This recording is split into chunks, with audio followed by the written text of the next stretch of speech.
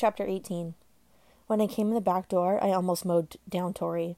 "Have fun putting out the trash?" she asked. I glanced back through the frilly curtains to see Simon near the shed.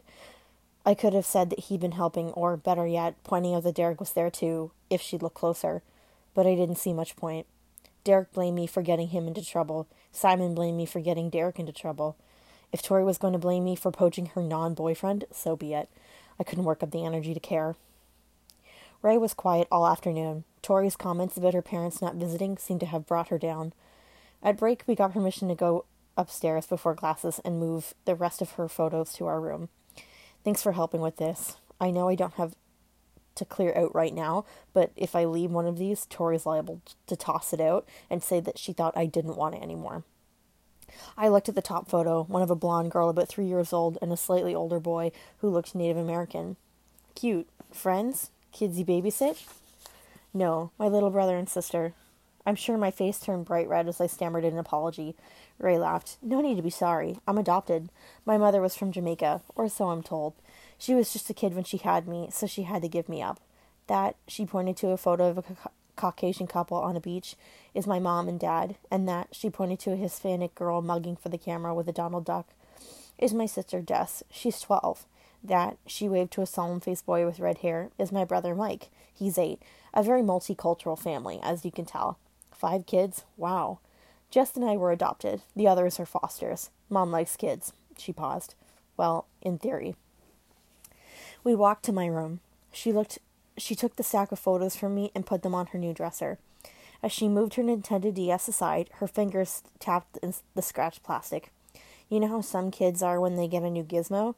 For weeks or even months, it's the coolest, best, most interesting what's it they've ever owned, and they can't stop talking about it. They carry it everywhere, and then one day they're all hyped up over some new gadget. There's nothing wrong with the old one. It just isn't as cool and new anymore. Well, that's how my mom is. She turned and walked to the bed. Only with her, it isn't gadgets. It's kids. Oh. When they're little, they're great. But when they get older, not so much. Ray sat on the bed and shook her head. "Yeah, I'm probably being too hard on her. You know how it is.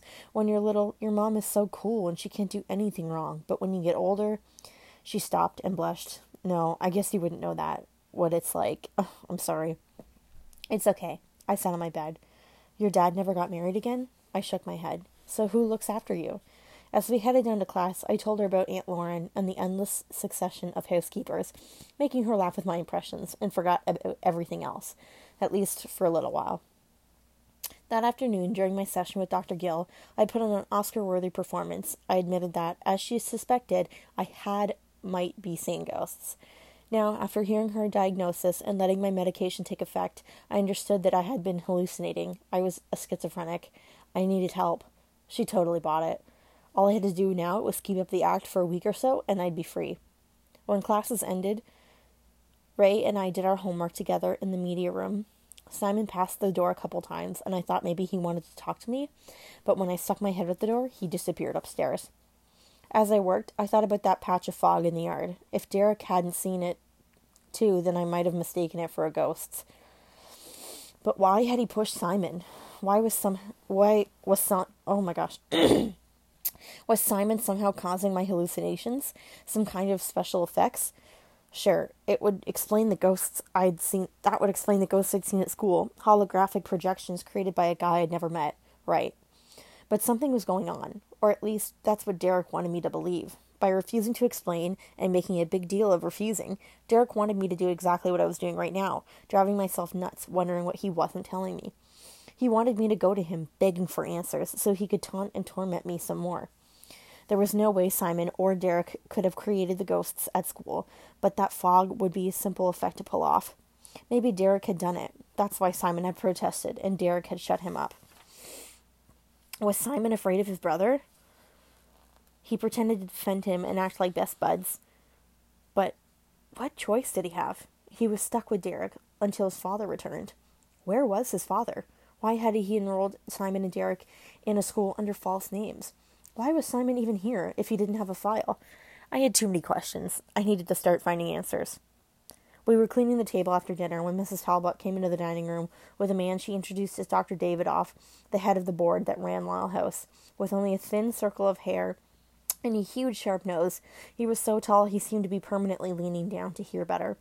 With the hair and the nose, he bore an unfortunate resemblance to a vulture, head tucked down, beady eyes behind his glasses. This must be little Chloe Saunders. He beamed with the false heartiness of a middle-aged guy who doesn't have kids, but never stops to think that a 15-year-old girl might not like being called little Chloe Saunders. He awkwardly clapped me on the back. "I like your hair, Chloe. Red stripes. Very cool." He said cool like I say a Spanish word when I'm not sure how to pronunciation. Ray rolled her eyes behind his back and then came around front. "Hey, Dr. D. Rachel, oh sorry, Ray, right? Are you keeping out of trouble?" Ray flashed a perky smile, one custom made for adults she had to suck up to. "Always, Dr. D." "That's my girl. Now, Chloe, Dr. Gill has made you had quite a breakthrough today. She's very pleased with your progress and how quickly you fit into the therapeutic routine and accepted your diagnosis." I tried not to squirm. He meant well, but being a good patient wasn't something I wanted to be publicly congratulated on, especially when Derek had stopped eating to watch. "Now run along, take your meds, and be a good girl," Dr. Davidoff continued. "Now, normally I don't meet with our young people until they've been here at least a week, but since you're speeding right along, Chloe, I didn't want to hold you back. I'm sure you're eager to get back to your friends in school as soon as possible." "Yes, sir," I copied Ray's perky smile, ignoring Derek's heavy gaze. "Come along, then, and we'll chat in Dr. Gill's office." He put his hand on one shoulder to propel me out. Tori stepped in front of us. "Hello, Dr. Davidoff. That new medicine you gave me is working great. I'm doing really well." "That's good, Victoria." He absently patted her arm and then led me out. The session was similar to the first one that I had with Dr. Gill filling in the background. Who was Chloe Saunders? What had happened to her? How did she feel about it? I'm sure he could get all this from Dr. Gill's notes, and she'd stay late to visit or to sit in. But it was like a cop movie where the detective interviews the suspect, asking all the same questions as the last guy. It's not the information that's important, but it's how I tell it. What's my emotional reaction? What extra details did I add this time? What did I leave out? For all his false heartiness, Dr. Davidoff was Dr. Gill's supervisor, meaning he was here to check her work. Dr. Gill had a stiff and tense posture, leaning forward, squinting at me as she raced to capture every word, every gesture, like a student afraid to miss a key point for the exam. Dr. Davidoff took his time, getting a coffee for himself and a juice box for me, relaxing in Dr. Gill's chair, chatting me up before we started. When he asked whether I'd had any hallucinations since I'd been here, I had said yes. I'd seen a disembodied hand the second morning and heard a voice later that day. I didn't mention yesterday, but honestly, that had all been fine today. I sailed through the session without a hitch. At the end, he told me I was doing fine, just fine, and patted me on the back and led me out of the office. As I passed the open media room, I glanced inside. Derek was at the computer, his back to me, as he played what looked like a war strategy game. Simon was also playing a game on his Nintendo DS as he sprawled sideways in the recliner, legs draped over the arm. He noticed me and straightened, lips parting as if ready to call after me. "If you're going to grab a snack, grab me a Coke," Derek said, attention fixed on the screen. "You know where they're hidden." Simon paused, gaze shunting between us. His brother was giving him the perfect excuse to sneak out and talk to me, but he still hesitated, as if sensing a setup or a test. There was no way Derek knew I was there, behind his back, yet Simon slouched in his chair. "If you want a Coke, get it yourself. I didn't ask you to get me one. I said if you were going." "I'm not." "And then say so already. What's with you tonight?" I continued down the hall. I found Ray in the dining room, homework spreading across the table. "You've got a DS, don't you?" I asked. "Yep, only Mario Kart's on it, though. You want to borrow it?" "Please. It's on my dresser." I walked past the media room doorway again. The guys were still there, looking like they hadn't budged since I last passed. Again, Simon glanced up. I waved Ray's DS and gestured. He grinned and shot me a discreet thumbs up. Now to find a place within range. I had a DS at home and knew that I would be able to connect with another one within 50 feet. The media room was sandwiched between the front hall and the classroom, both off limits for hanging out. But it was also right under the bathroom, so I went up and started a PictoChat and prayed that I could connect to Simon. I could. I used the stylus to write my message. "You want to talk?" He drew a check mark and then wrote a D followed by a picture that, after a moment, I realized was an I. Yes, he wanted to talk, but Derek was keeping an eye on him.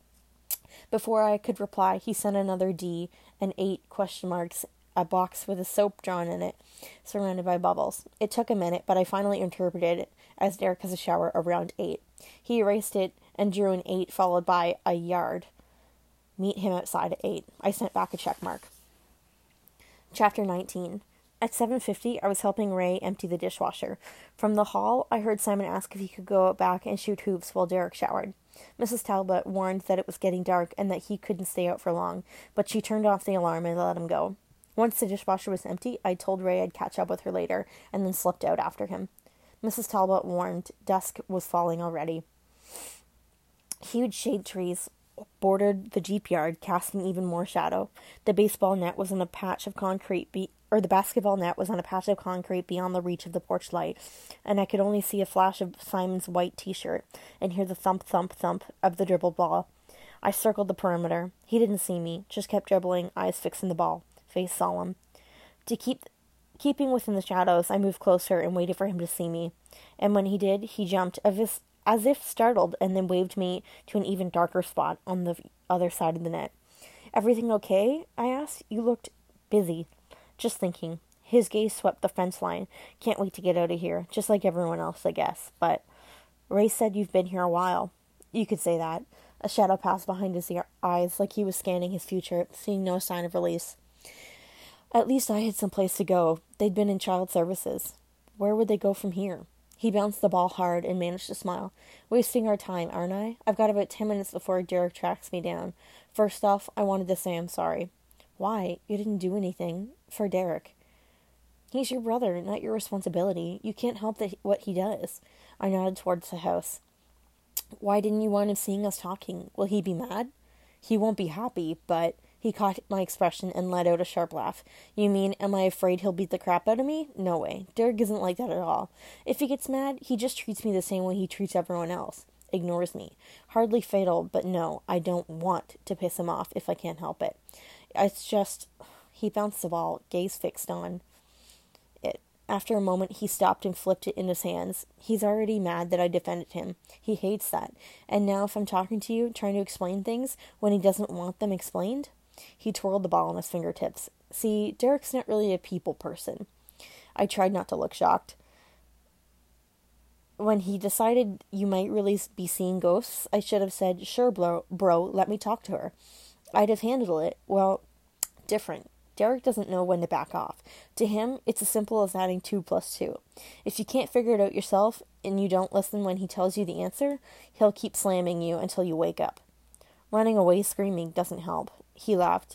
"If Derek kept coming at me, I'd be screaming too. And you didn't run away. And you didn't run anywhere today. You stood up to him, which, believe me, he's not used to." A grin. "Good on ya. That's all you have to do. Don't take his crap." He took another shot. This one dropped gracefully through the hoop. "So, Derek thinks I'm a necromancer? You're seeing ghosts, right? A dead guy who talked to you, chased you, and asked for your help?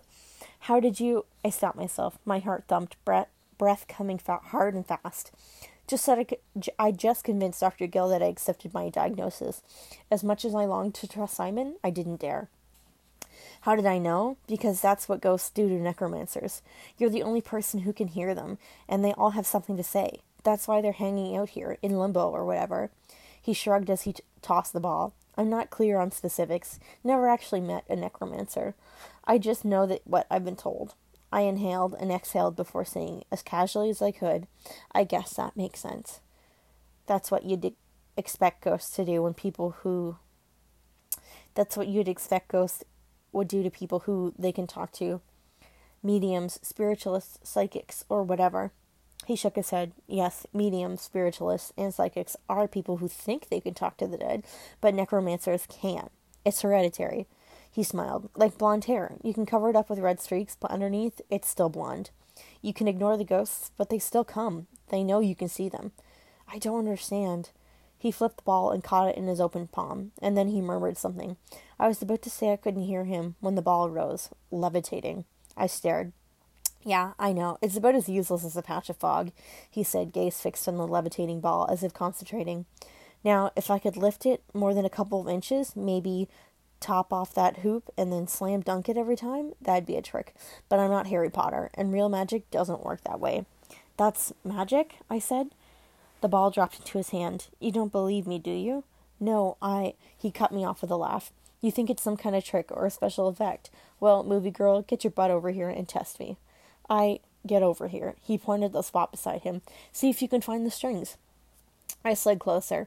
He said some words louder now, so I could hear them. It wasn't English. When the ball didn't move, he cursed. Did I mention that I'm not Harry Potter? Let's try that again. He repeated the words, slower, his gaze glued to the ball. It rose 2 inches. Now check the strings or wires or whatever you think is holding it up. I hesitated, but he prodded and teased me until he moved closer and poked my fingers between the ball and his hand. When I didn't hit anything, I slid all my fingers through and then waggled them. Simon's fist closed, grabbing my hand, and I yelped as the ball bounced across the concrete pad. Sorry, he said, grinning, his fingers still holding mine. I couldn't resist. Yes, I'm skittish, as your brother was probably pointed out. So, did you... I looked at the ball, coming to the rest in the grass. Wow. His grin grew. You believe me now? As I stared at the ball, I struggled for explanations. None came. Can you teach me how to do that? I said finally. Nah, no more than you can teach me about seeing ghosts. Either you have it or... Playing basketball in the dark, Simon? Asked a voice across the yard. You should have called me. You know I'm always up for a little... Tori stopped, short, seeing me. Her gaze moved to my hand, still in his.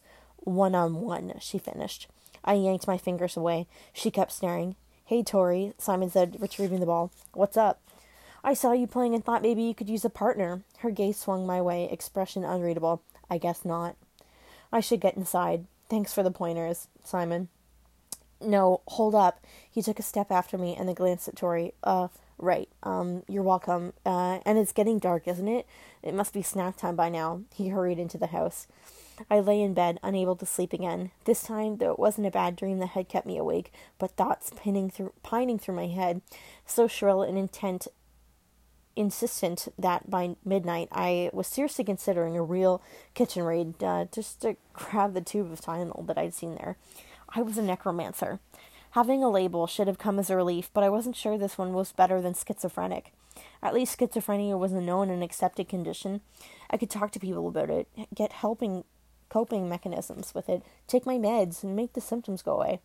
But those same meds might cover the symptoms of necromancy, but as Simon said, it was like coloring my hair. I'd still be the same underneath, my true nature waiting to pop up as soon as the medication wore off. Necromancy. Where had it come from? My mother? Why didn't Aunt Lauren know about it? From my father? Maybe he hadn't worked up the nerve to warn me, and that's why he'd seen some guilty at the hospital, so eager to help me and make me happy and comfortable. Or maybe neither of my parents or my aunt knew anything about it at all. It could be a recessive gene, one that skipped generations. Simon was lucky. His dad must have told him about magic, showed him how to use it. My envy evaporated. Lucky, he was stuck in a group home. His magic didn't seem to be getting him anywhere. Magic, that word came so easily if I had already accepted it. Had I? Should I? I'd spent days in denying that I'd seen ghosts, and now suddenly I had no problem believing in magic. I should be demanding and more demonstrations, coming up with alternative explanations. But I'd done that with myself, and now, having realized that I really did see the dead, there was almost a comfort in accepting that I wasn't the only one out there with weird powers. And what about Derek? Simon said Derek was unnaturally strong. Was it magical? I'd felt that strength. I'd read his file, and I knew that the authorities had been stumped for a cause. As bizarre as it sounded, the explanation had almost made sense. Was the most far-fetched one, that people out here with powers found only in legends and movies, that they were part of it all. I almost laughed. It was like something out of a comic book. Kids with supernatural powers, like superheroes. Superheroes? Right. Somehow I didn't think seeing ghosts or levitating basketballs was going to help us save the world from evil anytime soon. If both Derek and Simon had powers, is that how they'd ended up together as foster brothers? What had their dad told them? Did his disappearance have something to do with being magical? Why was it...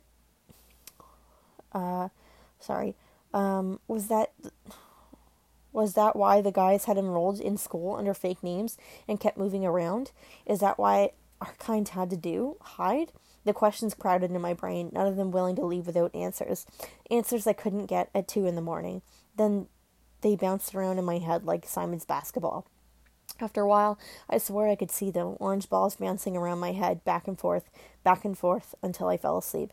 A voice sliced through the heavy blanket of sleep, and I bolted up, fighting my way to consciousness. I gulped air as I surveyed the room, eyes and ears straining. All was silent and still. I glanced over at Ray. She was sound asleep. A dream. I started to lay back down. Wake up! The whisper floated through the half-open door. I lay down, resisting the urge to pull up the covers higher. I thought you weren't going to cower anymore. That's the plan, right? Not to ignore the voices, but to get answers, take control. I took a deep breath, and then slipped out of bed and walked to the door. As the hallway was empty, I could hear the tick, tick, tick, tick of the grandfather clock downstairs. As I turned, a pale shape flickered near a closed door down the hall. A closet, I presumed earlier. What was it with the ghosts in this house? I crept down the hall and eased the door open. Stairs that led up. The attic. Uh-oh. This was as bad as the basement, maybe even worse. I was following some ghost up there. Good excuse. It's not you don't want to talk to them. Not really. You don't want to know the truth. Great. Not only did I have to deal with Derek's taunts and jibes, but now my even inner voice was starting to sound like him. I took a deep breath and stepped inside.